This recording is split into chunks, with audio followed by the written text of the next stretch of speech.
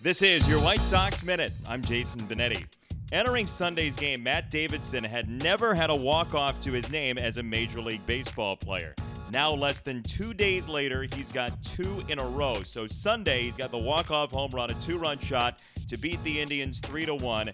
Then last night, after a two-run homer from Davidson in the eighth to draw the Sox closer, Davidson shot the game-winning RBI into center in the ninth to cap a thrilling win over Toronto.